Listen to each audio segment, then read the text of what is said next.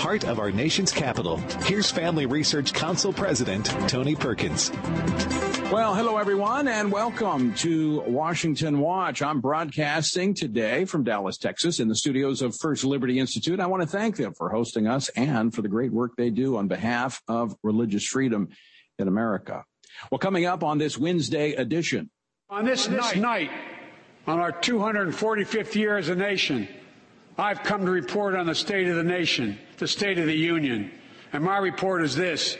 The State of the Union is strong because you, the American people, are strong. We are stronger today. We are stronger today than we were a year ago. And we'll be stronger a year from now than we are today. This is our moment to meet and overcome the challenges of our time. Well, the president raised his voice last night in the State of the Union address to almost a shout. He did not raise the hopes of the American people that his administration will do a course correction on policies that have led to crisis abroad and economic hardship at home. We'll take a look at the president's State of the Union address. The president immediately went to the Ukraine crisis in his speech.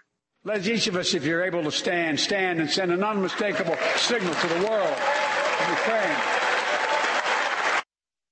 Did last night's speech send that message? I'll ask Florida Senator Marco Rubio, vice chairman of the Senate Select Committee on Intelligence, who has been tracking developments in Ukraine very closely. And while the president gave a hat tip to the military, I've always believed that we have a sacred obligation to equip those we send to war and care for those in their family when they come home.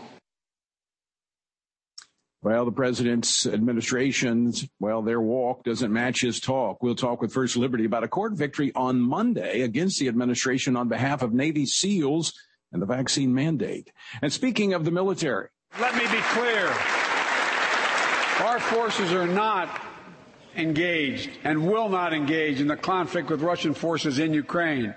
We'll talk with our own Lieutenant General Jerry Boykin. He joins me here in studio.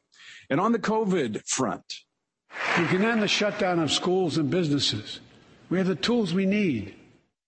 Is the president waving a white flag on his administration's overreach, or is this more poll-driven messaging? We'll talk with Dr. Aaron Williams, an anesthesiologist who is a part of the People's Convoy headed to D.C., and I'm sure he's not going to be practicing his trade while he's with the convoy. A lot of ground to cover today. If you miss anything, you can find it all later, archived at TonyPerkins.com. Our verse for today, coming from our Stand on the Word 2-year Bible reading plan is Leviticus 11:44. For I am the Lord your God, you shall therefore consecrate yourselves, and you shall be holy, for I am holy. The book of Leviticus is often dismissed by Christians or overlooked and as not being relevant, and it's often maligned by those outside the church. But the book is about how the children of Israel were to worship God. The answer is quite simple. In holiness. That is a spiritual principle that applies to us today. As Peter wrote in 1 Peter chapter 1, verse 15, but as he who called you is holy, you also be holy in all your conduct, because it is written, be holy, for I am holy. To find out more about how you can join our 2-year Bible journey plan, go to frc.org/Bible. President Biden started off his first State of the Union address last night by talking about the situation in Ukraine, saying that the fearlessness, courage, and determination of the Ukrainian people, quote, inspires the world. He went on to tout his response to Russia's invasion, claiming that the U.S. and its allies are, quote, inflicting pain on Russia and supporting the people of Ukraine. We prepared extensively and carefully. We spent months building coalitions of other freedom-loving nations in Europe and the Americas, from America to the Asian and African continents, to confront Putin. Like many of you, I spent countless hours unifying our European allies. We shared with the world in advance what we knew Putin was planning and precisely how we would try to falsify and justify his aggression. We countered Russia's lies with the truth. And now that he's acted, the free world is holding him accountable. Well, that's certainly one way to look at it, but there may be another. Here to offer a different perspective to the president's account and to other remarks he made last night is FRC's Executive Vice President, Lieutenant General Jerry Boykin, who spent the last 4 years of his 36-year military career serving as the Deputy Undersecretary of Defense for Intelligence. He was also one of the original members of the U.S. Army's Delta Force. General, thanks so much for joining us today. I am delighted to be with you, Tony. So let's jump right into this and the president's response to Russia last night in the speech. Well, it seemed to me like he was trying to take a lot of credit for some of the things that are happening, particularly the unification of Europe and even the cooperation that we're seeing within NATO. And I must tell you that I don't think that that's the case. I think it's the situation that has driven these people to a total understanding of what they're up against and how this impacts the continent of Europe. And I think it has very little to do with Joe Biden's leadership. But they are unified. They are together now. This is a good thing. But is France more driving that unity than the U.S.? France, Macron has visited with and called and had telephone exchanges with Vladimir Putin, and I think that France has stepped up to the plate, which I am glad to see. Right. I'm sorry that it wasn't our president, but I think France has stepped up, and this is a good thing that we're seeing now, is because this is a European war. Well, and America cannot go everywhere and solve every problem, but I mean, there are some that believe that America could have been a greater deterrent to what occurred. And I want to play a clip again of the president last night, and he stated this every time he speaks about this situation. Play clip number 3. Let me be clear. Our forces are not engaged and will not engage in the conflict with Russian forces in Ukraine. So, I mean, obviously, we don't want our troops to be involved where they don't need to be. But is that something you want to signal as the United States? I mean, you're taking that off the table. Yeah, he has a history now of telling the Russians what he will and won't do. And it is not helping this situation. When he gets up and talks about a minor incursion, if it's a minor incursion, that'll be something different. Well, what does that tell a guy like Vladimir Putin? What does it tell him? It tells him that, okay, I can probably go into the east where there's a heavy Russian population and there'll be no real response. And then he talks about how he's going to sanction him after he invades. That makes no sense. You put sanctions on beforehand, and then if he doesn't invade, you lift the sanctions.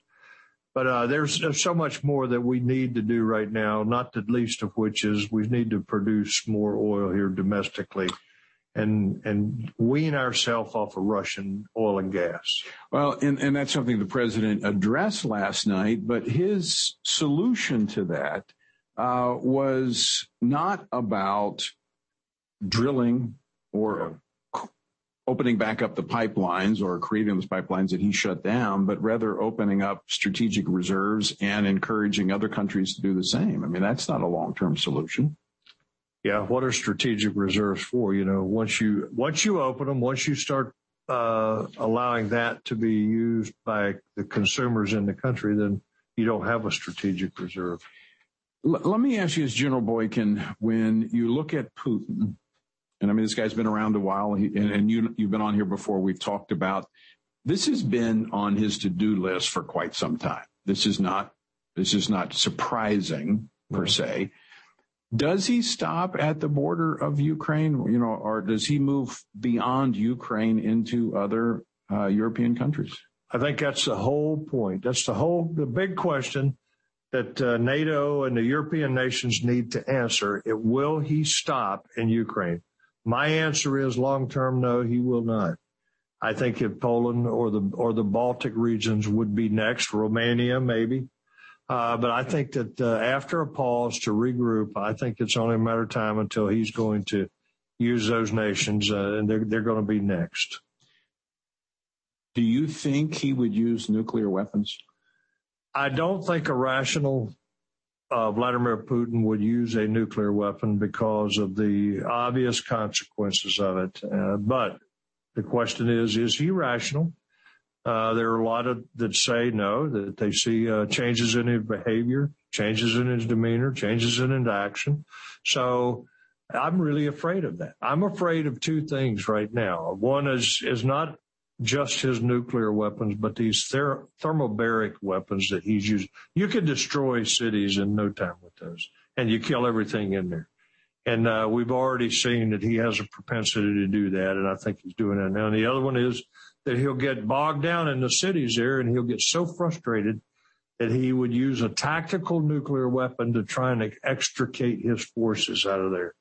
That concerns me as well. So I think that we have a lot of concerns, which is actually prayer points. We need to be praying against not only this evil man, but what he could do to the Ukraine. Could this lead to another world war? Absolutely. I mean, how could it not?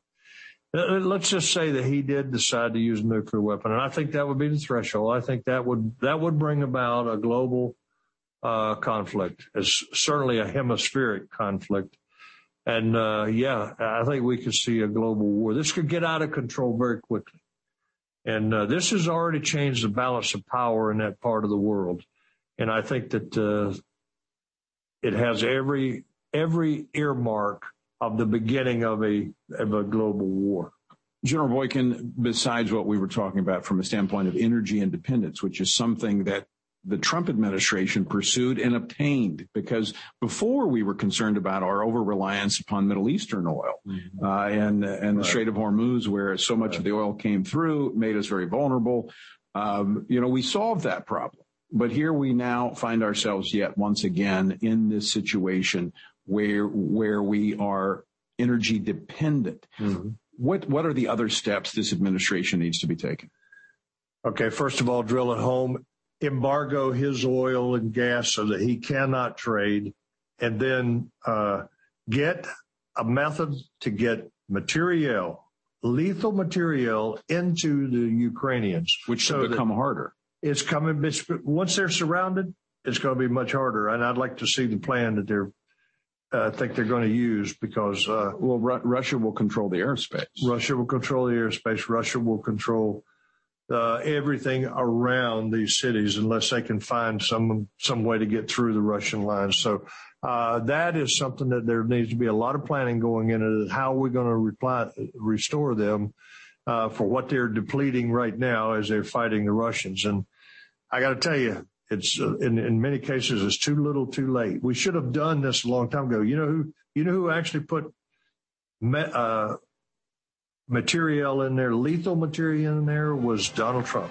Yeah. He sent them lethal material. Right.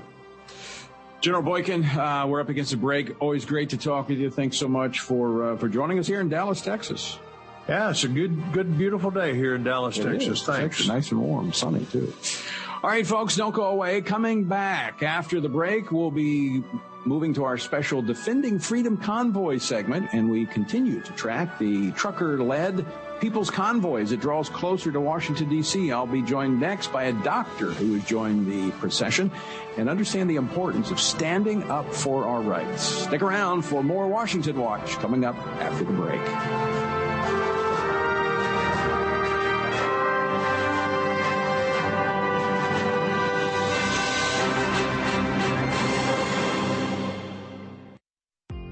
Are you struggling to spend consistent time in God's Word? Then join Family Research Council on an exciting journey through the Bible.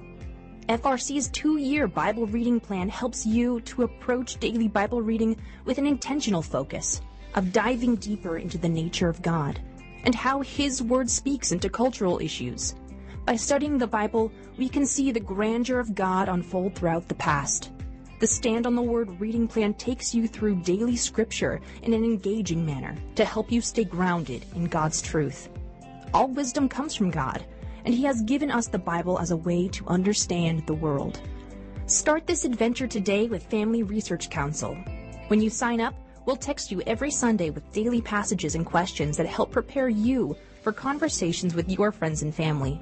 To begin this journey, visit frc.org/Bible. With the current division and confusion of our culture, it is so important for Christians to root ourselves in the truth of God's Word, so that we are prepared to give a reason for the hope that we have. For this purpose, Family Research Council launched the Center for Biblical Worldview. The center applies the Bible and the historical teachings of the Church to current issues. This helps Christians understand and live by a biblical worldview, know why Scripture must be authoritative, and equips believers to advance and defend the faith in workplaces, schools, communities, and the public square. The experts at the center address and provide resources on issues like religious liberty, abortion, voting, marriage, and sexuality. To access free resources like the Biblical Worldview series, go to frc.org/worldview. To get highlights of the latest work of the Worldview Fellows, including blogs, interviews, and publications, sign up at frc.org/subscriptions. At Family Research Council, it is important to us that we stay connected with you and that you stay informed. With the increase in tech censorship of conservatives and Christians, we've decided to be proactive to make sure we don't go completely dark due to censorship. That is why we've created a tech subscription platform. If we get canceled, you can stay informed and still find updates on faith, family, and freedom. How? Just text STAND to 67742 to sign up for our text alerts, and you will get FRC's content straight to your phone. Again, just text STAND to 67742, and you will get special alerts on the biggest stories of the day. You can stay informed with just a simple text. We want you to be able to stay connected with like-minded community and to always have access to our content. Stay connected and informed. Just text STAND to 67742.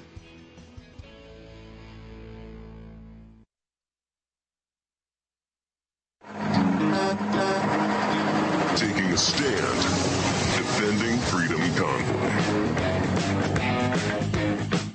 Welcome back to Washington Watch. I'm Tony Perkins, your host. For the past week now, we've been closely following the trucker-led People's Convoy as it makes its way peacefully to the District of Columbia.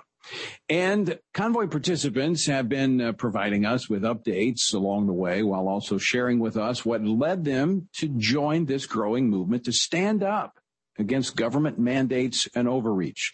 For today's special Defending Freedom segment, I have with me now Dr. Aaron Williams, a board-certified anesthesiologist who knows a thing or two about defending the rights of conscience. Dr. Williams, welcome to Washington Watch. Thank you very much for having me today, Tony. Appreciate it. Now, I know today you all, the convoy's in Indiana. It's a kind of a day break. You pick back up, I think, tomorrow to make your way into the metro area of Washington, D.C. But let me just jump into this with this question. What prompted you to join the trucker-led convoy? Well, I think, it's that we're all in this essentially together, and people don't always realize it, but there's so many of us, so many more, including in the medical field, that actually see what's going on and know there's a much bigger picture at play. Well, the details might be fuzzy at times, and depending on who you are, everyone can't read the medical studies. But that said, we can still all feel, see, and know that things aren't right and that something is going on, and that we need to take back our freedoms because day by day, inch by inch, they're trying to be taken away. So we need to all stand together. So no matter whether we're in the medical field, we have lawyers, whether we have all walks of life, we all need to be coming together. And these truckers are helping to do an amazing thing to try to get recognition, to try to let people know that we're all out there. We're the majority. By far, we're the majority, even if they try to silence us. And us being all together just makes that movement all the more powerful to where we can get everyone to wake up and all be fighting together. Yeah, I could not agree with you more that the truckers have kind of become kind of an umbrella for all of the different groups out there. And it's so visible. I mean, you can't miss an 18-wheeler. It's so big. But this whole convoy concept, which obviously started in Canada, and spilled over here into the United States. But before you joined the convoy as this public expression against government overreach, you were actually involved in your own lawsuit defending the rights of medical personnel. Yes, exactly. We had about 188, if I recall, medical providers only a few physicians, but many nurses and other practitioners in the state of Minnesota. And we had some good effect out of that, and that pretty well all of the participants in that and their systems were granted their religious exemptions. And so while we ended up, losing a bit of our standing, and so we pulled back our lawsuit for a time, it did have a great effect and let them know that, we're not just going to roll over, that they can't coerce, scare, threaten us into slowly, getting on this injection schedule of theirs with this mRNA-based therapy. So, Dr. Williams, I'm going to shift now to the convoy. You just joined it yesterday. I'm sure your job is not to make sure any of the truckers are sleeping at the wheel as an anesthesiologist, but let me ask you this question about what's it like? Are you surprised at what you're seeing? Oh, it is absolutely incredible. I can't even tell you. I think we went probably close to 100 overpasses. Not one did not have people on there waving flags, cheering, with trucks. There was even a helicopter that was flying a giant flag alongside the highway on the way. It has been absolutely phenomenal. And for me, knowing kind of how much support is really out there, but it's so muted, this is a way that people can get out there. People can express their support. They can find all those like-minded patriots, and they can express that without as much fear of retribution, whereas physicians and other people, we have our jobs and our careers threatened immediately once you speak out. And even, people at their own work, whatever type of work they do, it doesn't matter. But here's a place where everybody can come together. And so the amount of support has just been tremendous. And they thought, you go through a blue state like Illinois, that there's not going to be a lot of people there.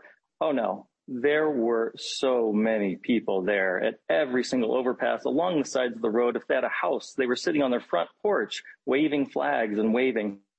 It's just been phenomenal. And it's so encouraging because you, as you said, you realize you're not alone, that you are in the majority. And I want to go back to something you said, because it is so important and people need to realize this. This is what's happening in America. It's muted. The mute button is pushed by the media. The media does not want the rest of America to see and experience what you have seen in the last 24 hours. Because if they did, just as you are, Dr. Williams, they would be encouraged and they would be strengthened in their stand for their rights. And the left does not want that. They are afraid of that. Absolutely. That's 1,000,000% correct. And when people start to understand that this is an illusion, right? It's an illusion that the medical field is all in lockstep, consensus and agreement with all that's going on and with the COVID narrative and with the mRNA-based injection narrative and all that. It's not even remotely true. You have Yemeni that have been out speaking and, all the different organizations and people who have been speaking here as well. And they've just been the bold and the brave and amazing, just incredible people.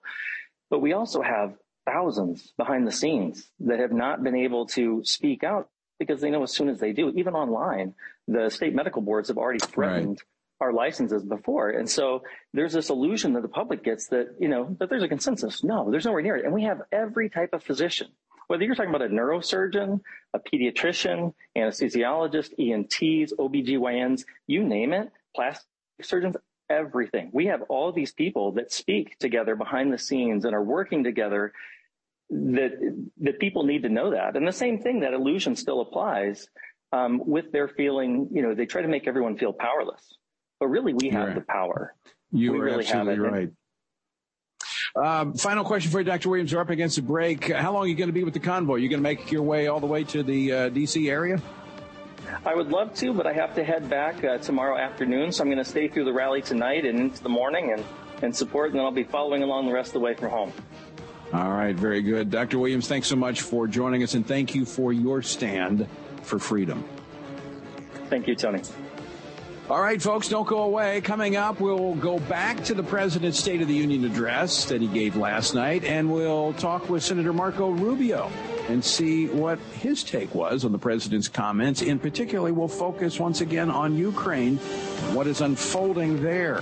We'll also get his take on how this might embolden China. All of that and more coming up right after the break. Don't go away.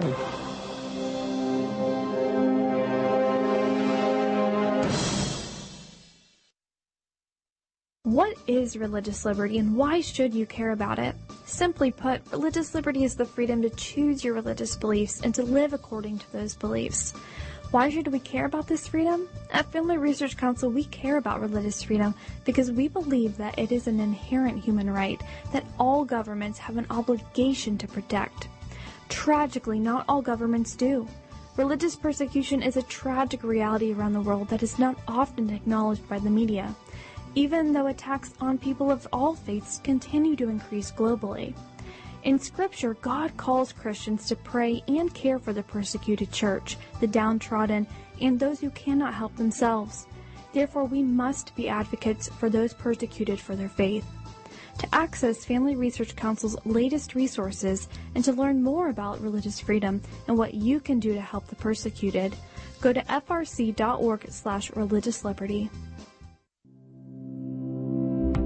Do you want to be able to stay up to date on conservative news? Are you looking for Christian resources to help you stay politically engaged? Then download Family Research Council's Stand Firm app. With all of our content available at your fingertips, you will conveniently be able to stay up to date throughout your busy day. The Stand Firm app will give you access to a variety of resources, such as our most recent episodes of Washington Watch with Tony Perkins, tweets and other social media posts, and our latest blogs, updates, and publications. Additionally, you will have the opportunity to take action and make your voice heard by contacting your elected officials on the issues that most concern you. Visit the App Store on your smartphone or mobile device and search Stand Firm to download Family Research Council's official Stand Firm app.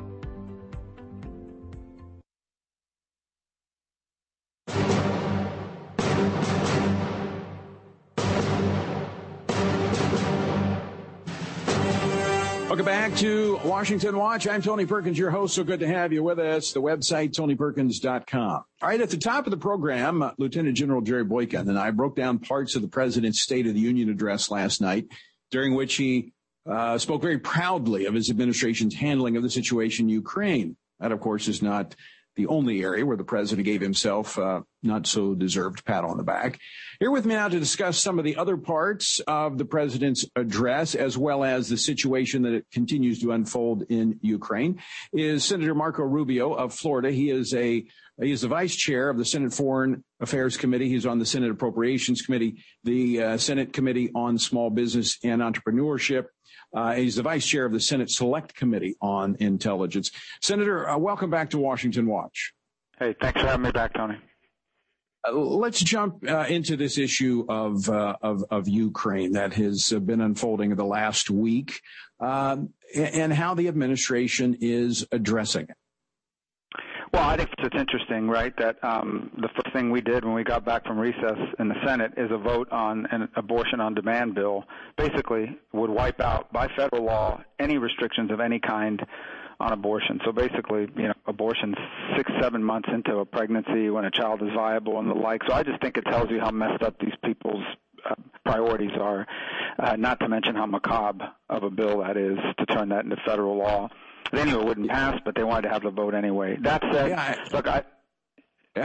want to add to that because I think it's very, very important. I talked about this yesterday on the program. What a contrast between the two parties. And it was on full display there, but yet Senator Schumer pushed forward, as you said, knowing they didn't have the votes to pass it. But yet it is revealing about the priorities of the two parties. Yeah, so, right now, we know the Biden administration has made a request for additional funds to provide not just for refugees, but weapons and other munitions to the Ukrainians that are bravely fighting. That should have been the first thing on the floor. We know what the plan entails. They can just put that up. We probably won't get to that till the week after next or what have you, and that's too late probably at that point. You ask about their handling of it. Look, in times of crisis like this, I always try to pull my punches simply because I don't want to sort of anybody any encouragement thinking that we're divided here. I will say we could do more. I do wish that something that Biden just won't do because the left wing of his party won't allow him to do it, and maybe he doesn't want to do it either, and that is increase American oil and gas production. We used, right.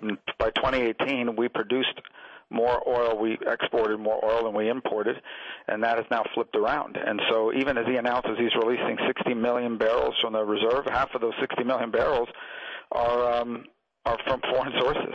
So he needs to reverse that. He won't do it, obviously, because of the Green New Deal fanatics.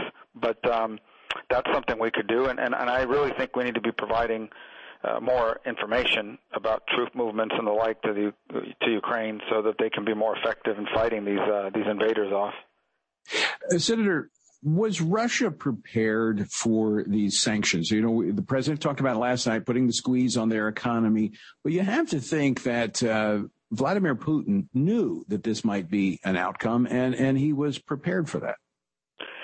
So I think Putin looked at a couple things, right? He looked at the price of energy and how dependent Europe is on it. I think he viewed, for example, France as distracted by its elections, and the U.S. is not just divided politically but preoccupied with China, and he figured this is probably his last best chance to take back parts or all of Ukraine, or at least have a vassal state there and restore greater Russia, because he views himself as this great historic figure. And he knew that there'd be some economic pain, but I think he calculated this invasion would move quicker. Zelensky and the government would just abandon post and take off, and that they would be there pretty quickly and take control of the country pretty quickly without much of a fight. I think he thought he'd be greeted as a liberator in many places, and I think he expected there would be sanctions, but I don't think he thought they would be as widespread as they've now become, which includes everything, from obviously being cut off of the international banking system all the way to the inability to fly anywhere. I mean, they literally have no westward path to a flight, which really complicates things for them. So their economy is in free fall. I think a week from now you're going to have a very serious crisis in the Russian economy, and I don't think he anticipated that or the resistance he's met and how badly his forces have performed in the face of it. So, Senator, how long do you think this war could go on? Well, I think Putin has some clear military objectives, and he's willing to kill civilians and commit war crimes to achieve them. So I think he'll push through until that happens. I think the problem he has is he can't win. He's either going to have a very bloody and protracted and costly military engagement, or he's going to have a very long quagmire occupation where the locals are going to be taking shots at him, and Russians are going to be coming home dead every day. So and his economy's in free fall, because these sanctions that have been imposed aren't going away anytime soon. So he's got some real challenges right now. Senator, also want to get your thoughts on whether or not he stops with Ukraine. Is there the potential that he moves beyond Ukraine? Well, I think the thing I'd keep an eye on is how far west he goes in Ukraine, because if it brings him up across that region that borders Transnistria, which is a disputed territory that the world recognizes as being part of Moldova. So that's something to really keep an eye on, and then obviously how far west does he go? How close does he get to that Polish border, as an example? Because the further west he goes, the closer he gets to NATO troop presence, and then the more opportunity exists for that. And then there's Kaliningrad, which is this piece of Russia that's not contiguous, and the only way to supply it and get there is by driving through this corridor between Poland and Lithuania, right, both NATO countries. So those are things I keep an eye on in the immediate future. All right, Senator, we're up against a break. Stick around with us if you would, because I got two more questions for you. And one pertains to something I know you're passionate about. That is the country of China and what they're doing in wake of this. Folks, I'm talking to Senator Marco Rubio of Florida. He joins us again after the break. So don't go away. We'll come back with more Washington Watch right after this.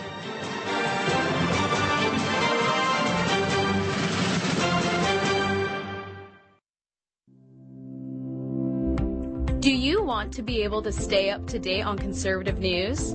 Are you looking for Christian resources to help you stay politically engaged? Then download Family Research Council's Stand Firm app. With all of our content available at your fingertips, you will conveniently be able to stay up to date throughout your busy day. The Stand Firm app will give you access to a variety of resources, such as our most recent episodes of Washington Watch with Tony Perkins, tweets and other social media posts, and our latest blogs, updates, and publications. Additionally, you will have the opportunity to take action and make your voice heard by contacting your elected officials on the issues that most concern you. Visit the App Store on your smartphone or mobile device and search Stand Firm to download Family Research Council's official Stand Firm app. What is religious liberty and why should you care about it? Simply put, religious liberty is the freedom to choose your religious beliefs and to live according to those beliefs. Why should we care about this freedom? At Family Research Council, we care about religious freedom because we believe that it is an inherent human right that all governments have an obligation to protect. Tragically, not all governments do. Religious persecution is a tragic reality around the world that is not often acknowledged by the media, even though attacks on people of all faiths continue to increase globally. In Scripture, God calls Christians to pray and care for the persecuted church, the downtrodden, and those who cannot help themselves. Therefore, we must be advocates for those persecuted for their faith. To access Family Research Council's latest resources and to learn more about religious freedom and what you can do to help the persecuted, go to frc.org/religiousliberty. Attention university students. Are you looking for an internship that will help you grow as a Christian leader and allow you to positively influence the culture? Then Family Research Council's internship program is for you.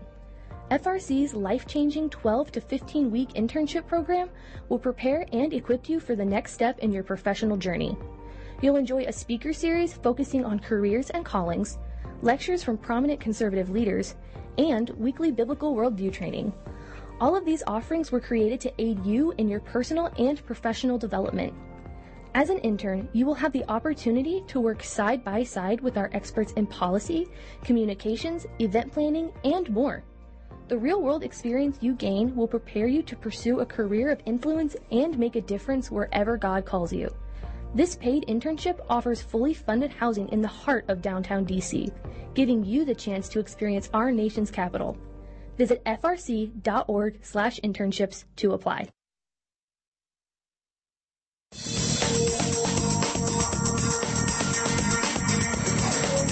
Welcome back to Washington Watch. I'm your host, Tony Perkins. So good to have you with us on this Wednesday edition. Again, we're at First Liberty in Dallas. Appreciate all the work they do and for hosting us as well. Joining me, Marco Rubio. He is the senator from Florida, the the senior senator from Florida. He's also the vice chair of the Select Committee on Intelligence. Senator, before the break, we were discussing Ukraine. We're discussing where Putin may go.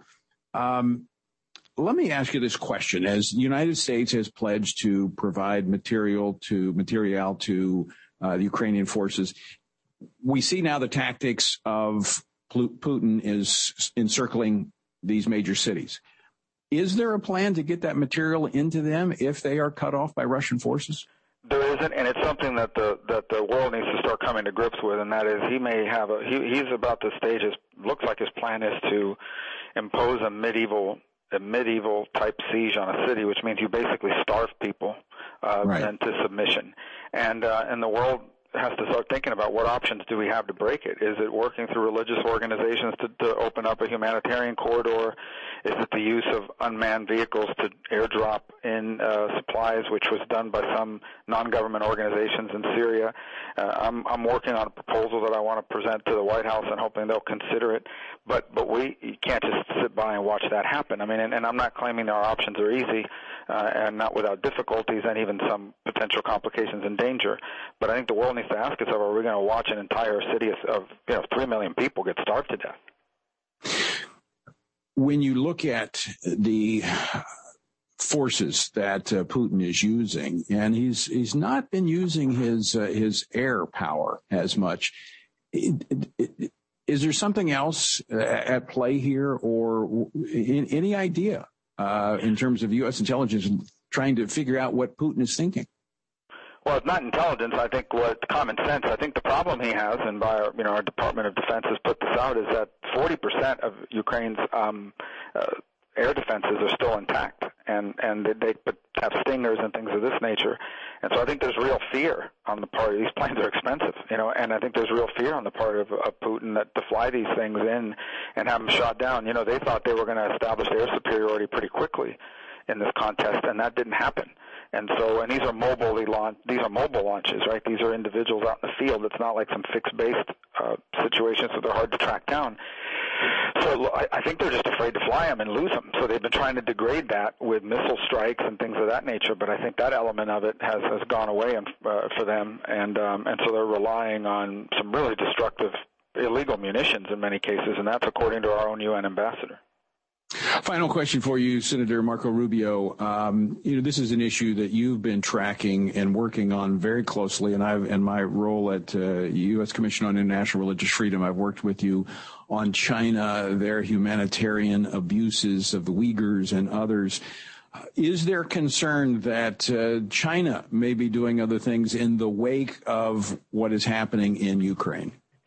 Yeah, I think there's a couple things at play here. First of all, I think China's watching very carefully to see what happens when you invade another country or another a territory that you claim to belong to you. At its core, Russia and China are making the same argument, and that is that they are great powers and that they have a right to create vassal states, tributary states in their spheres of influence. There's also complications. I mean, China is the first to argue against separatists, whether they be in Tibet or Uyghur Muslims or Taiwan. They argue they're arguing always that their policy is non-interference, and yet here you have their allies in Russia targeting, supporting separatists. So I would argue that if it's okay for Putin to support Russian-speaking fake separatists in Ukraine, then why shouldn't the world support the legitimate elected government of Taiwan, who doesn't want to be a part of China? If they're going to recognize, if they're going to support Russia's claim that these areas are independent of Ukraine, then why shouldn't the world start to consider supporting Taiwan, saying that they're independent of China? So they've got some thinking to do in that regard. All that said, I still think that if they can get away with it, China's going to try to help Russia evade sanctions without incurring sanctions of their own, and that's something we need to really keep an eye on and start thinking about how to keep that from happening.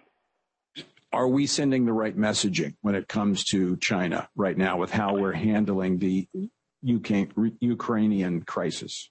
Yeah, I think the Chinese have probably been shocked by the amount of global response to what's happened, but I also think they feel comfortable that their economy, Russia's economy, I think their GDP is the same as some of our states. I mean, it's a $2 trillion economy. It's the size of Italy, so it's not a big economy. China's is a much bigger economy. Our corporate class, our businesses, it's much more ingrained there than they are in Russia, and I think they feel like that economic power insulates them from some of the things that's happening to Russia right now. And if they can break that international system and create an alternative one that Russia benefits from, I think they'll really feel good about that and won't feel as limited about it. All right. Senator Marco Rubio, always great to talk with you. Thanks so much for all you provide leadership to on Capitol Hill. Faith, family, and freedom. Grateful for you. Thank you, Tony. Thanks for having me on. Absolutely, anytime. Senator Marco Rubio of Florida. Of course, one of the topics the president spoke about last night was COVID. In fact, you would think that it was all his idea that we wanted to do away with masks and we wanted to move on and get back to normal, open up our schools. Again, I think this was more speaking to the poll-driven messaging than it was to the conviction coming out of this administration. But I want to play this clip of what he had to say last night on this. Clip number 12, please. Let's use this moment to reset. So stop looking at COVID as a partisan dividing line. See it for what it is, a god-awful disease. Let's stop seeing each other as enemies and start seeing each other for who we are, fellow Americans. We can't change how divided we've been. It was a long time in coming. But we can change how to move forward on COVID-19 and other issues that we must face together. Well, joining me now is Michael Berry. He is Director of Military Affairs for First Liberty Institute and just does a great job. Mike, thanks so much for joining us. Thanks for having me. You know, the president last night, we just played this clip as if he were extending an olive branch, on the whole issue of COVID, vaccine mandates, the mask, all this government overreach. But the administration's walk is not matching the president's talk. I mean, just this week, on Monday, First Liberty secured a victory for Navy SEALs. Yeah, that's exactly right. Nothing cures a pandemic quite like midterm elections, it seems. But, to your point, Tony, we've been fighting the administration tooth and nail, step by step, against this vaccine mandate, specifically as it applies to people in our military, people serving our nation. I know I heard your remarks about Ukraine with Senator Rubio. Obviously, at a time like this, and with all the threats to America and American interests around the world, you would think that the Department of Defense would want to be welcoming people with the type of elite skills that our Navy SEALs have.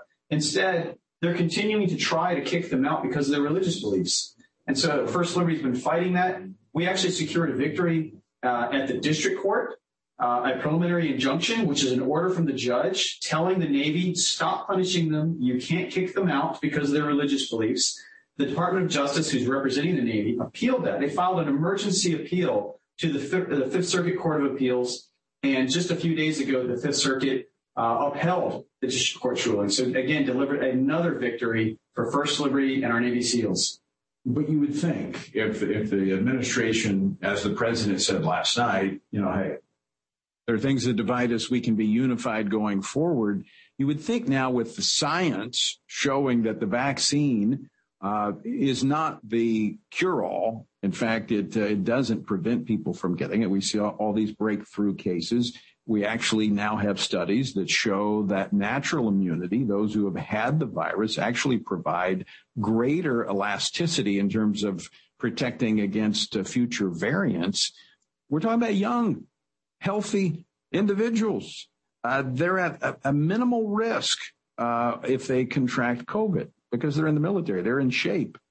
I mean, this makes no sense. To me, one of the best illustrations of just how insane the administration has become on this, one of the people who was in the audience last night at the State of the Union, Secretary of Defense Lloyd Austin, right, who is admittedly vaccinated and I think triple boosted, right, and has worn both a mask and sort of a plastic face shield, right? So vaccinated, triple boosted, masked and shielded, and yet he still got COVID.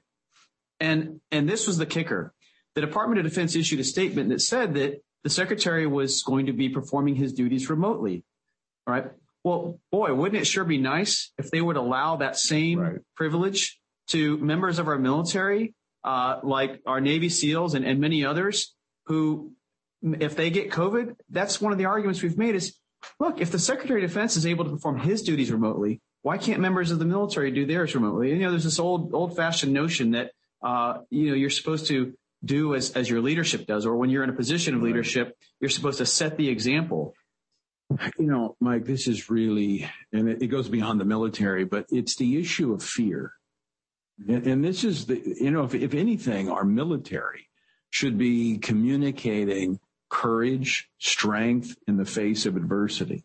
And I actually found a very interesting transition of the president in his speech last night, where he was talking about Ukraine and the heroic actions of President Zelensky, who quite frankly is, a modern day Braveheart, I think. But his stand, and then he goes to the economic pain of Americans. We're suffering nothing compared to the Ukrainian people, but we're gripped with this fear that we've hidden in our houses for the last 2 years. And it's time, I think, for the leadership of this country to boldly stand and say, look, we cannot hide from this. And I do think, and I know it's not the subject of our segment here, but I think there's an underlying spiritual issue here, a fear of the unknown. And this is where I believe I'm very concerned about our military. It does tie into this segment. I'm very concerned about our military because I see this driving out many men and women of faith from our military, which historically have provided the bulk of men and women who are willing to lay down their lives for others. You're exactly right. It does tie into the SEALs case, this notion of fear, right? Our nation and especially our leadership, our elected leaders being driven by fear. And the fear is this, right? And it ties into what's happening in Ukraine, because I know people, as I know you do as well, who lived in Eastern Europe during the times of totalitarian regimes. Religious freedom is always one of the first flashpoints in those regimes, because the one thing a totalitarian or an authoritarian will never tolerate is people who say, I submit to a higher authority than whoever this government official or this dictator is. And I think it's that same spirit. It might not be to the same degree, but it's that same spirit that's happening in our military when they realize The people who are saying, I don't want this vaccine, are the people who say, because I have a religious objection. It's my deepest held conviction in my conscience, in my soul, and it tells me I can't get this vaccine. And I don't care how many stars you have on your collar or what your title is. You can't order me to do something that violates my beliefs. And the military says, we will not tolerate that. We're going to kick you out. We're going to punish you. And that's exactly what's happening. I actually think that's a really good analogy, a parallel, because it hasn't been talked about a lot, but I think that's part of Putin's problem with Ukraine. You know, Ukraine is the country in Eastern Europe that sends out more missionaries than any other country in Europe. I mean, there is a strong, vibrant church there. And I actually was involved. I actually trained some of the first law enforcement officers that came out of Eastern Europe when the wall came down back in the late 80s, early 90s, when I was working with the State Department. I'll never forget having Polish officers come in who had never seen a Bible. And we gave them, I gave them personally, this was an issue with the government, but it was my personally provided Bibles that I gave to these in their language. And I have never seen such a response.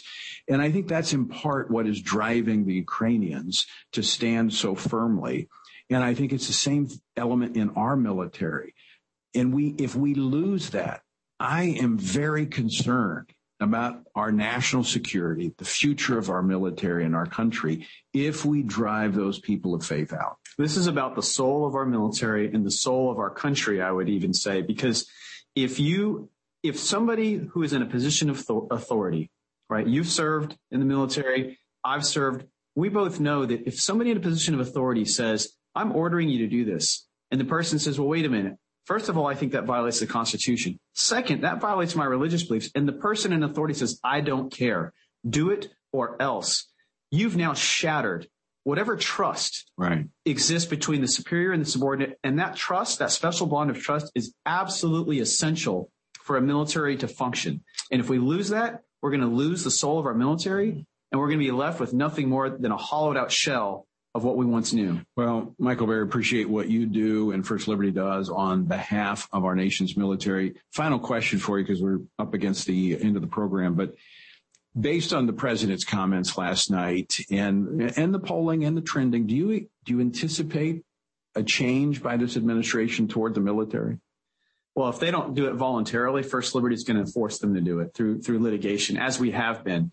We know we continue to win these cases. Right? Not just First Liberty. There are others that have been filed. They've been citing our case favorably. And so we know that there are cracks in the Department of Justice and the Department of Defense's foundation, their legal defense that they've been putting up.